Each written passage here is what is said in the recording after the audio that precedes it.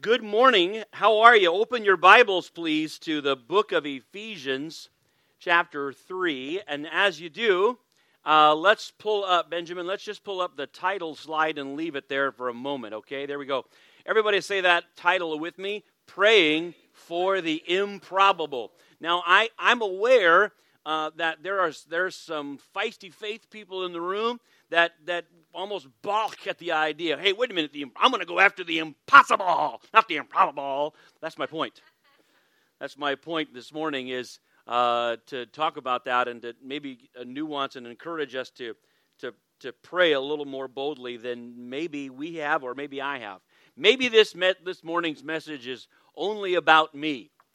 And if so, then maybe I'll grow up a little bit. Ephesians chapter 3 and verse 20. Again, just leave that there for a minute, bub.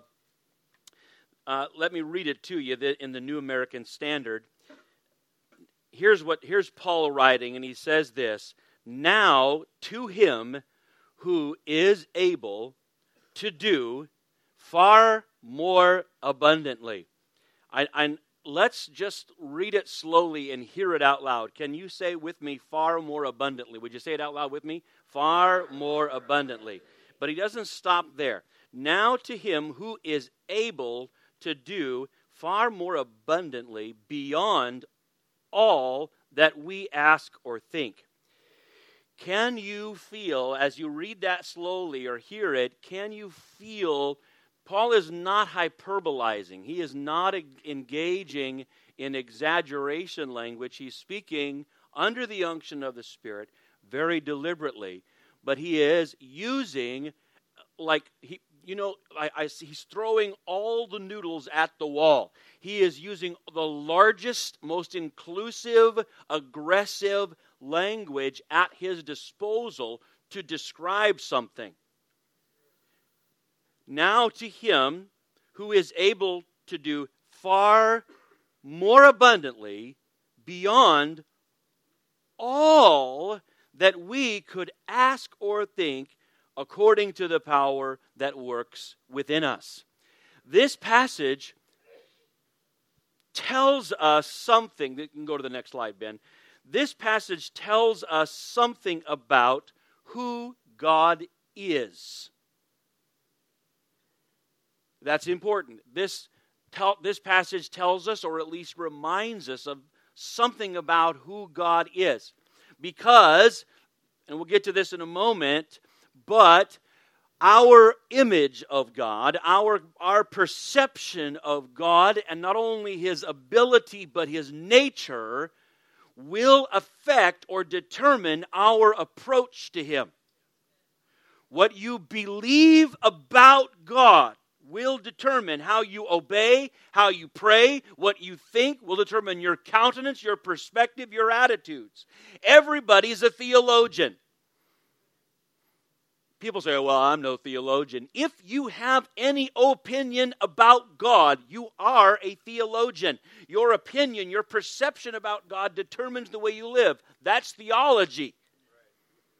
This verse helps us with our theology. This verse tells us something about God, and then this passage invites us to approach Him accordingly.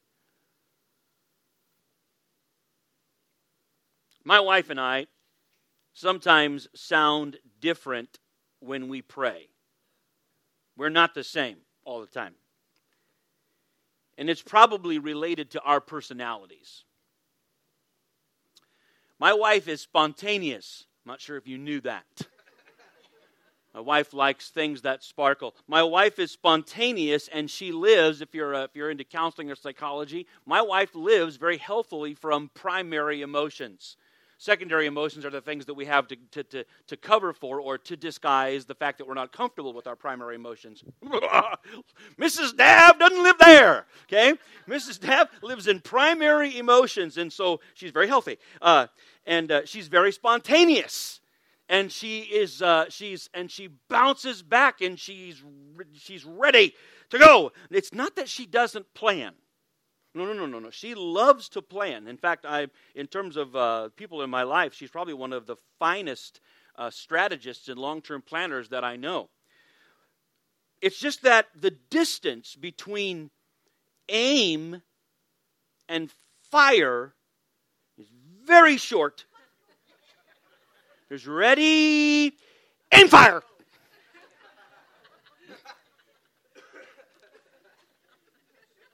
It's all true. Now me, I'm a little bit more about preparation.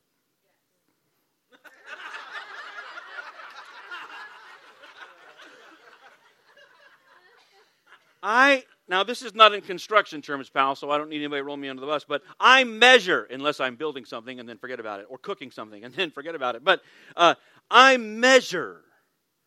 I calculate, and then I meditate, and then I prepare. And then I journal.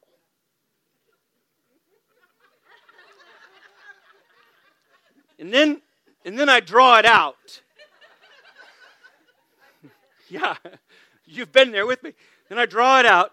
Then I go pray about it. Then I overtalk it. Then I buy a book.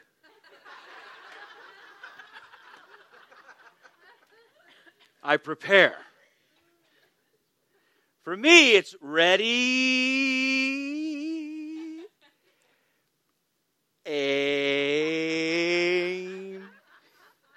fire. Now, I'm using me as an example in order to not use the threatening you or the ubiquitous unlanding we. I'm using myself as an example to try to inspire you, but I'm not inviting you to write me notes about, self-improvement. Well, here's how you can change. Simmer down. And that comes out in how we pray. She and I had this conversation again the other day, and it was really delightful. It really was. She will often, she'll sometimes, without any preparation at all, she will just burst out in some grandiose prayer.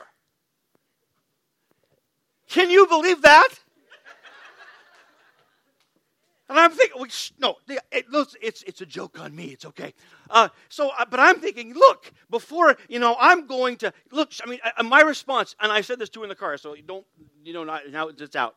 I said, she'll just launch out in some grandiose prayer, and she hasn't even spent 3 hours praying in tongues first. How is that possible?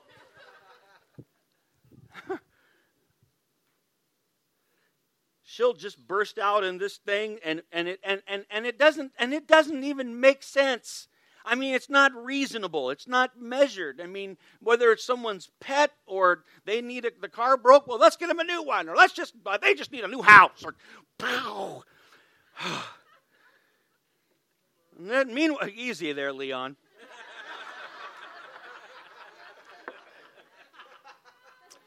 Yeah. I will say she's slightly more measured or guarded if I've brought up, more kids, but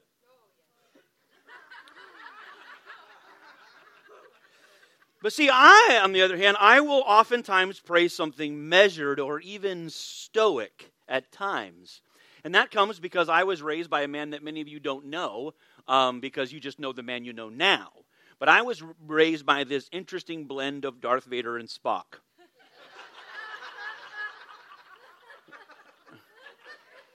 Never a raised voice, but, deep voice and control and calm, and it's not a problem. Optimistic, but just never, I would come home and I'm like, I hate math class. And he said, you know what, son, sometimes we do things we don't like. Math will teach you to think, just stay with it. So obviously I had a really good dad, but I was just raised by this kind of measured, stalwart, stick with the stuff kind of a thing. My mom, raised in Montana and it's cold, and, they didn't have any money, but they had soap, so she'd always said, you're never too poor to be dirty, to be clean. We can always afford soap and water. Everything had to be cleaned. It was this kind of this optimistic, stalwart thing, and that affects some of my approaches to prayer. Like, I will pray something measured or stoic sometimes. Now listen, in case you're wondering, this is not a matter of praying that what is possible. That is settled. All things are possible. The miraculous to me is a given. It's a reality. Miracles make sense. I'll pray for your healing. I'll pray for your deliverance. I'll pray for your spirit baptism. I'll welcome prophecy. All those things make perfect sense to me, and I'm ready to go after them immediately. My problem isn't considering what's possible. I think I just have a habit of praying the probable. Not unbelief, just measured expectation.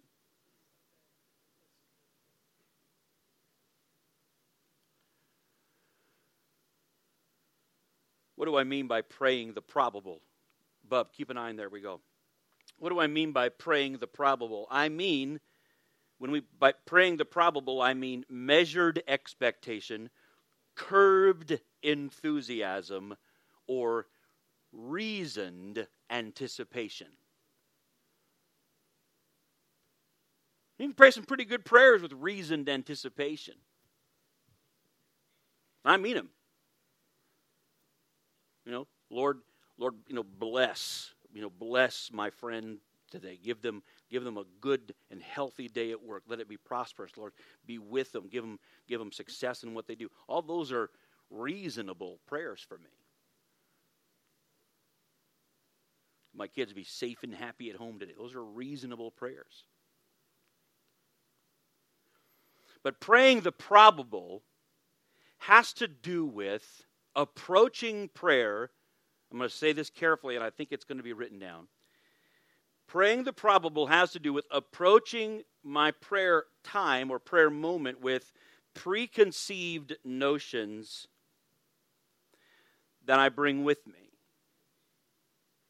And in those preconceived notions, sometimes conscious or subconscious, I determine what is probable and not probable based upon my frame of reference before I actually pray. Reasoned prayer says I'm going to bring with me a frame of reference. Bub, what's that first click? Is that there? No, it's not there. Okay, that's why I'm just saying it. That's fine. Okay? I bring with me to a place of prayer my frame of reference, and that frame of reference quietly tells me what's likely, what's probable or not probable. But there's a problem praying the probable. Would you say it with me? There's a problem praying the probable. Praying the probable falls short of the nature and will of God. Praying the probable falls short of the revelation of Jesus.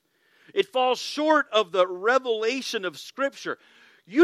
If you just let the Bible, you open up the Bible and read it, and read what Jesus did, read what Jesus said, read what the apostles write in the epistles, if you just let the Bible speak, you don't have to amplify it, you don't have to say it louder, you don't have to massage it to make it sound terrific.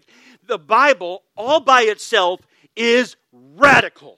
It makes incredible, radical, unrealistic, improbable claims on every page. All by itself. Don't ever try to mute it, but you don't even have to try to turn it up. It is powerful. It's challenging. So when I cannot come to the Scripture and let it speak to me as its own voice and then respond to that with some sort of cautionary prayer life. I can't. Or I shouldn't.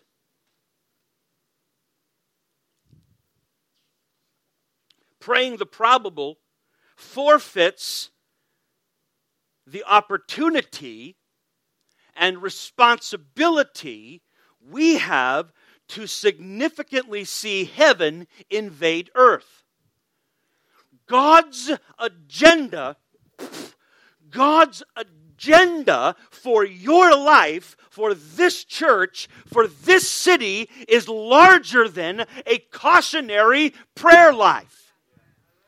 God's intent, God's passion for us is measured by the price that He paid for us and the power that's been poured out in the Spirit. And in response to that, we must understand that heaven has a grandiose intent to take over the planet. And when I choose to pray cautionary, probable prayers, I forfeit the full agenda of heaven.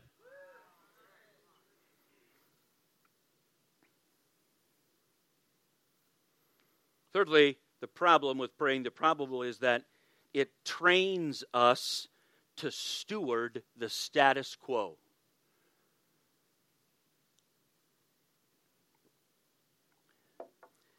Praying the probable eventually takes the shine off of hope. Hope is the confident, joyful expectation of good. That's kind of the Bible dictionary of hope, okay? The definition. The joyful expectation of good. But praying probable prayers eventually numbs our hope.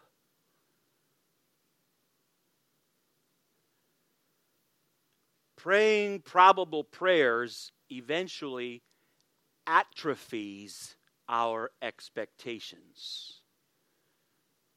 We begin to have managed, reasoned expectations that more accommodate and harmonize with our frame of reference, and eventually prayers and expectations that simply harmonize with our disappointments.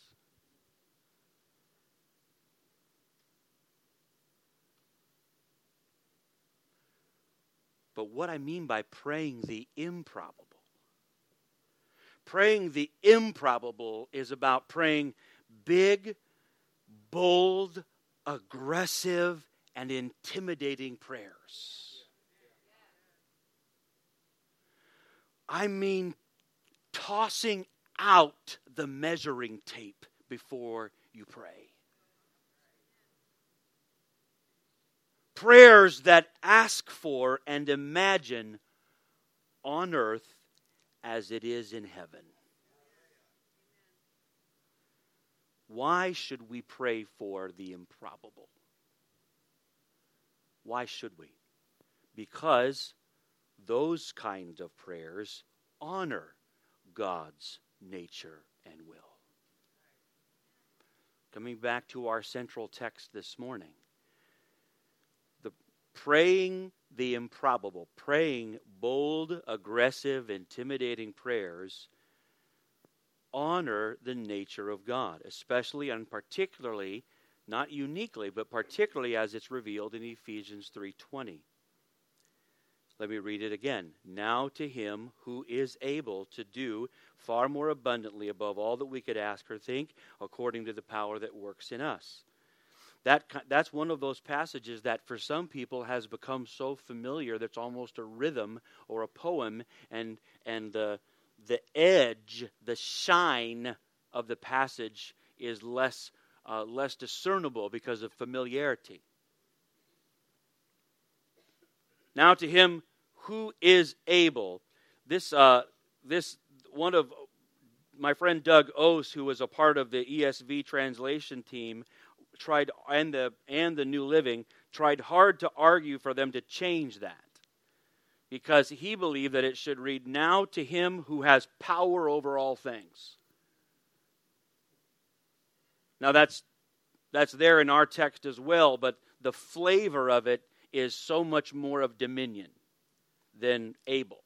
You and I hear able, then that doesn't make us, have whiplash. But the text is has much more strength to it, and that's why all these words are here to try to help us understand. He has power over all things to act or to perform, and to do so in a measure or in a manner that is far more abundantly beyond. He has power over all things to act in a manner that is beyond the furthest degree of measurement. He has power to perform in a manner that exceeds capacity to measure. And specifically in relationship to beyond all that we could, listen, ask or think. To ask in the text, in this passage, it has the feel of bringing a bold expectation. You might say demand, although we don't like to use that word with God. But it's bringing an expectation to Him. He has power to do beyond, in a manner that cannot be measured, beyond anything that we could bring to Him in terms of expectation. Furthermore, in case we haven't got the full force of it yet, He said, ask or think.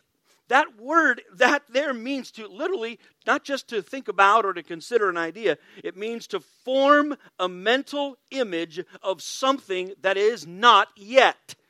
Literally, to imagine. God has power to do beyond, power over all things, to do in a manner that exceeds capacity to measure, more than anything, any expectation you could bring to Him, or anything that you and I could even imagine Him doing. He has power to do immeasurably more than that. There's just so many words to say. So let me just say it maybe more succinctly. And I wrote it down there. I wrote it down in your handout. Paul is giving all praise. See, that's the thing. All of that ends up. This is actually just an expression of praise. He's just celebrating that this is true about God. And again, what our understanding, our belief about the nature of God will influence or should influence our approach. So Paul is giving all praise forever and ever to the one who Paul says has power over all things to act immeasurably beyond any expectation we bring to Him or anything that we might imagine that He may accomplish. This tells us something about God's nature and invites us, it challenges us, it dares us, it requires us to approach Him accordingly. There is nothing, the whole Bible, but if we just looked at the New Testament, the way that the New Testament describes and prescribes prayer to us is nothing less than something absolutely radical and powerful. There is nothing ho-hum or measured about the way that the New Testament describes or presents prayer. It is universally presented as something radical, amazing. That is the only biblical perspective that we should or are permitted to have toward prayer. Here's just a handful of examples real quick. You can jot them down. Many of you know them. But for example, Jesus says in John 14:14, if you ask me anything in my name, I'll do it. And I know, and the truth is, and evangelical scholars, and I'm not trying to pick on them, I hope to be one, but evangelical scholars will quickly, it's like they run out of breath quickly to say, what Jesus really meant was, hey, don't take him too seriously there. They're just trying to prevent people from getting disappointed. So every commentary, every one of them will begin to ease and measure your expectations. Meanwhile, the matchless Son of God stands up and says, throw them away.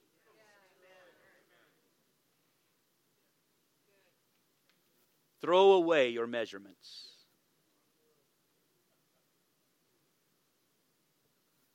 If you ask me anything in my name, I'll do it.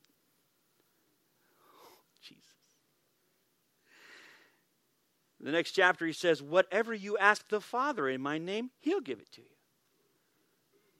Mark 11:24, therefore I say to you, all things for which you pray and ask, believe that you have already received them, and they'll be granted to you.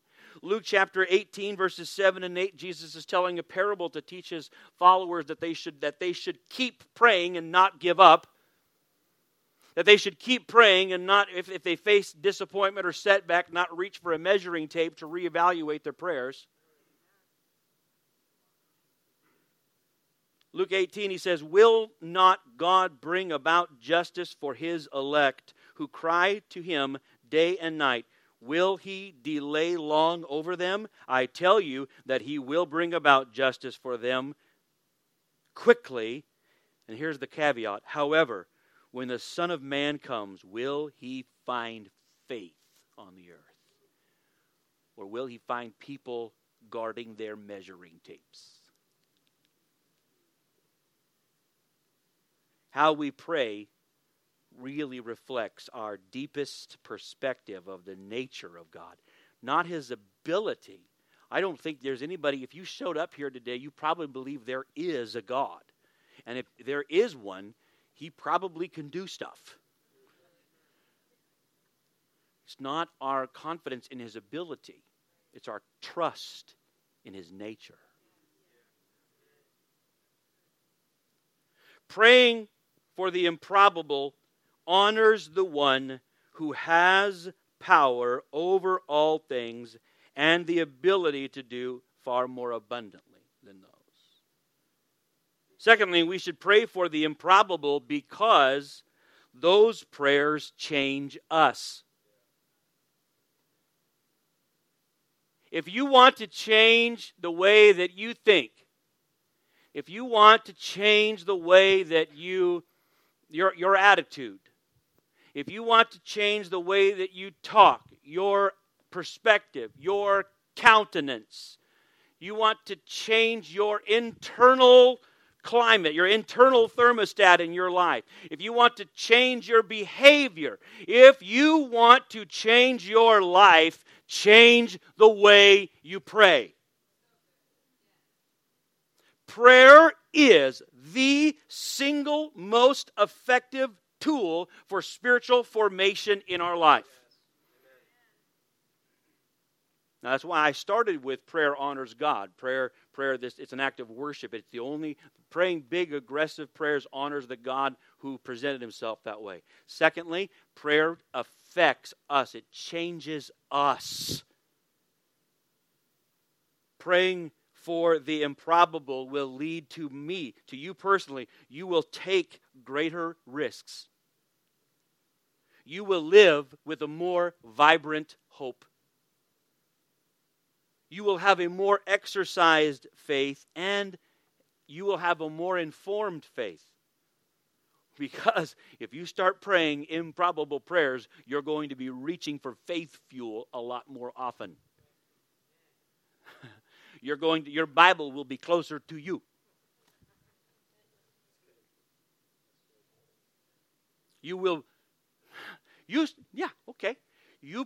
If we pray, give ourselves to praying the improbable, we will find that gossip and negativity is a luxury we cannot afford.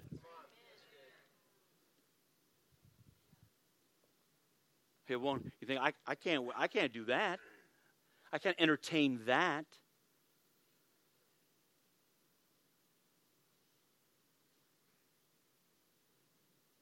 There's too much riding on integrity and honesty before the Lord.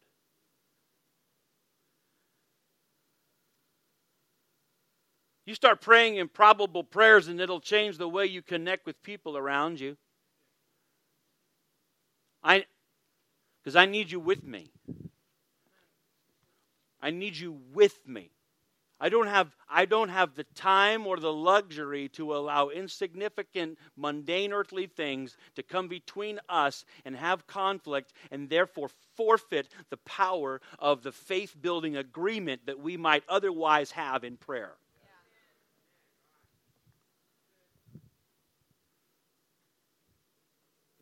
It'll change you.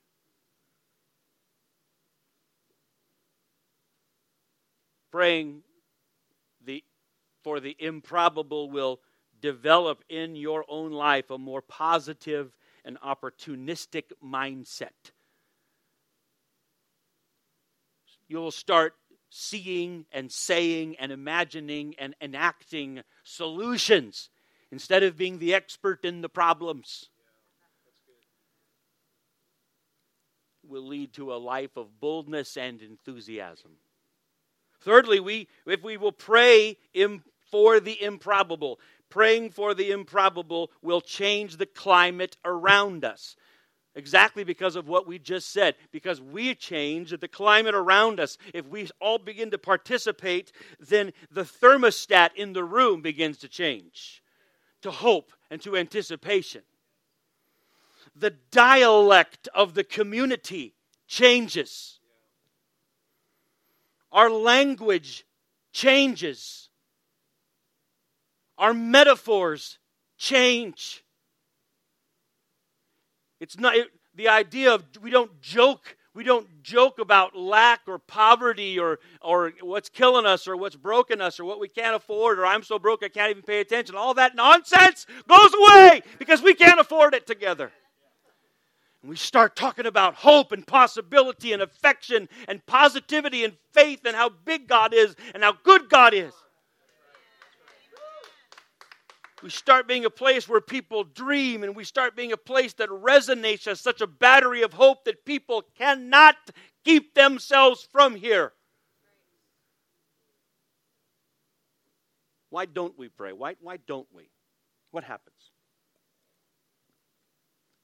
Well, oftentimes, again, we are just too informed by our own fear or disappointment to pray for the improbable. Or as soon as we begin to pray for the improbable, we hear the voice of reason. The voice of reason that says, well, now that's not really practical. That's not really likely. Sure, it's possible. That's not a question. It's possible. All things possible. Hallelujah. Have you heard yourself say something like that? And intending to come across as mature or spiritual? Right? Well, I mean, I know all things are possible, but really I'm just being realistic here. I mean, it's possible he could rise from the dead, but it's been a couple of days. I think we should just lean into, the goodness of God, and we'll just trust that He causes things to work together, and He'll just stay in the dirt.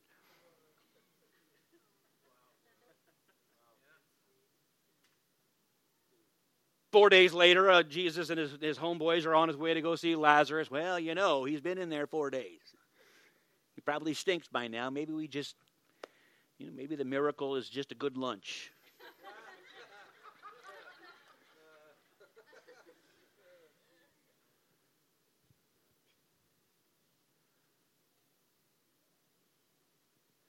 She's dead, let's all cry. She's not dead, she's asleep. Well, that's ridiculous. Jesus. It's ridiculous. Be realistic. Where are we going to get enough food for all these people?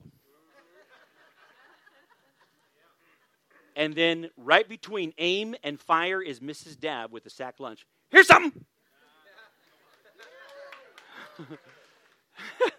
And me saying, honey, just put that down. It's reasonable. It's Jesus, honey. He'll think of something. Shh.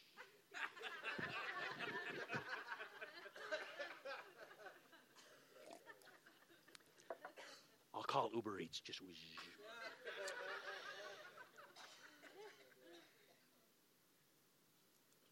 The voice of reason kicks in, and then we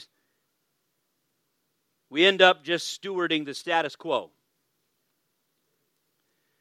and standing idly by as we observe the slow demise of hope.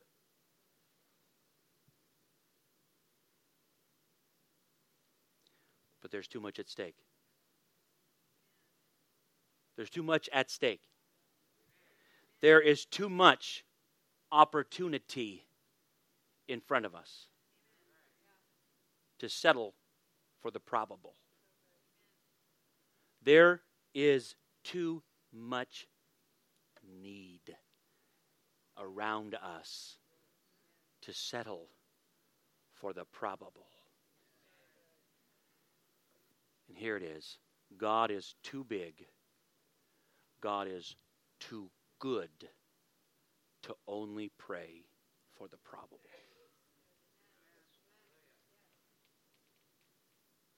Ultimately, we should pray for the improbable so that we will see the improbable become normal. We should bring confident, bold expectation to the one who has power to do far beyond what we could even imagine him doing.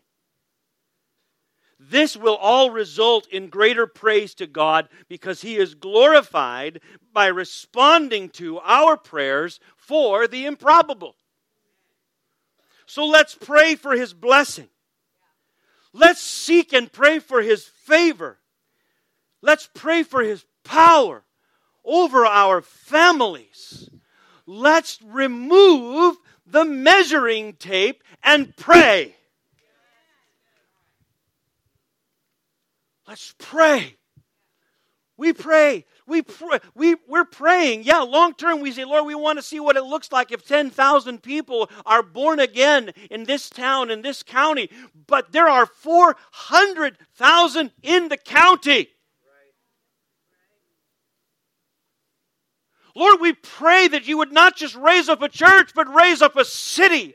Raise up a system of churches and congregations around the region. Lord, help us to pray the improbable. Well, we've just not seen that before. Then now's a perfect time. Well, it's never happened before, and that's why it's going to work. Jesus is the chief one who, when he did stuff, they glorified God, and they said, we have never seen this before. Lord, we pray for families. We pray for generations to come back together.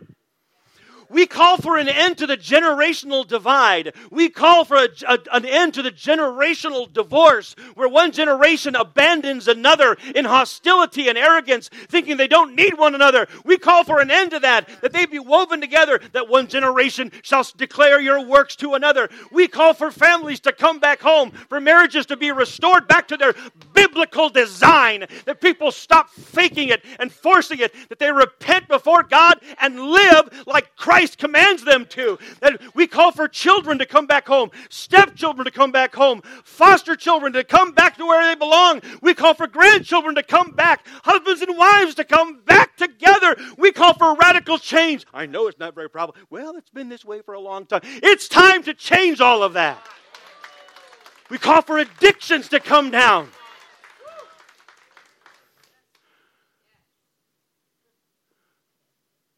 For signs and wonders and miracles to be restored to the place where they are normal. You know, in the scriptures, they had signs and wonders, and they did them so they could just talk about loving one another. See, miracles were normal so that they could live lives of worship and ethics.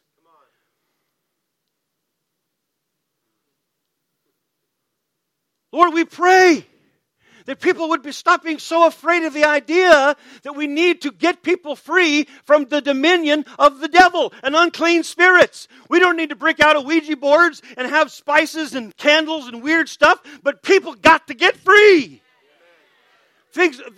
Principalities have got to come down.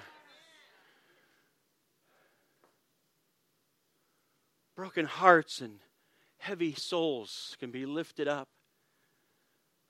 Minds that are confused, people that are heavy. It doesn't have to stay that way. We don't have to live under brokenness or under lack or under poverty or any of that stuff. Let's change the way we pray.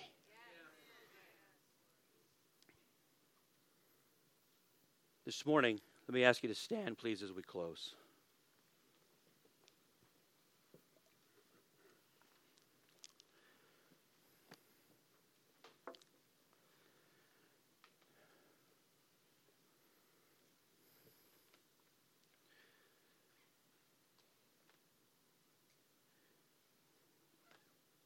Please lean into these moments as we wrap this service up.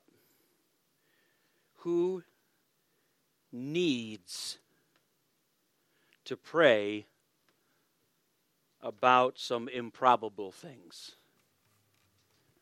Who needs to? God bless you. Can't even keep it rhetorical at the altar. I love this church. Love it. Who needs to pray about some improbable things? Anybody? Does anybody have anything improbable that you should pray about?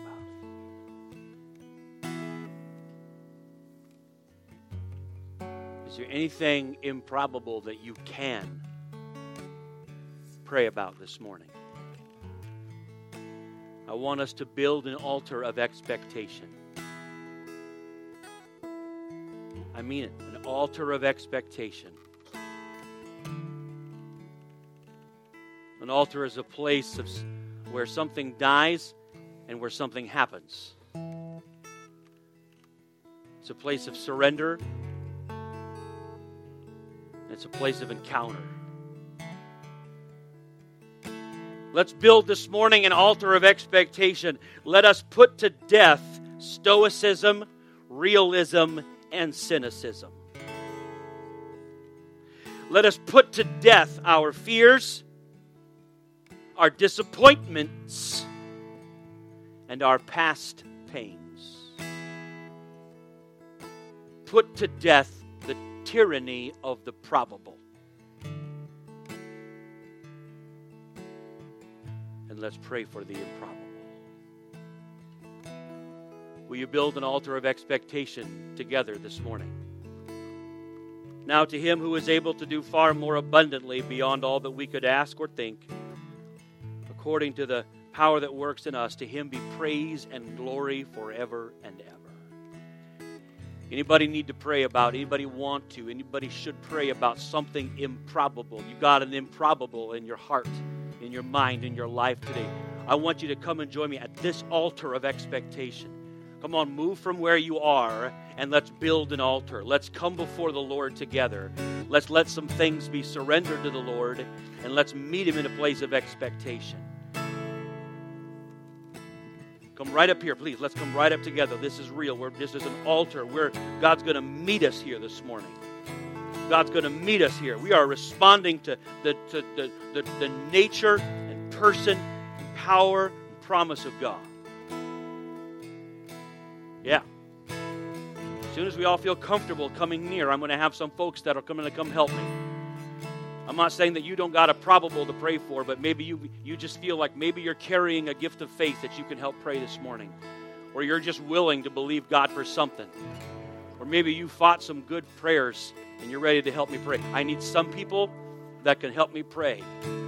Okay? If you got it on you, come help me pray. Come find some folks around here at the front. And let's just pray. Aaron's going to take up the volume just a little bit. And we're going to believe God. I don't need to talk or have a counseling meeting with you. But you just begin to tell God what you need. Bring to Him. Whatever you ask or imagine, He's able to do far more today.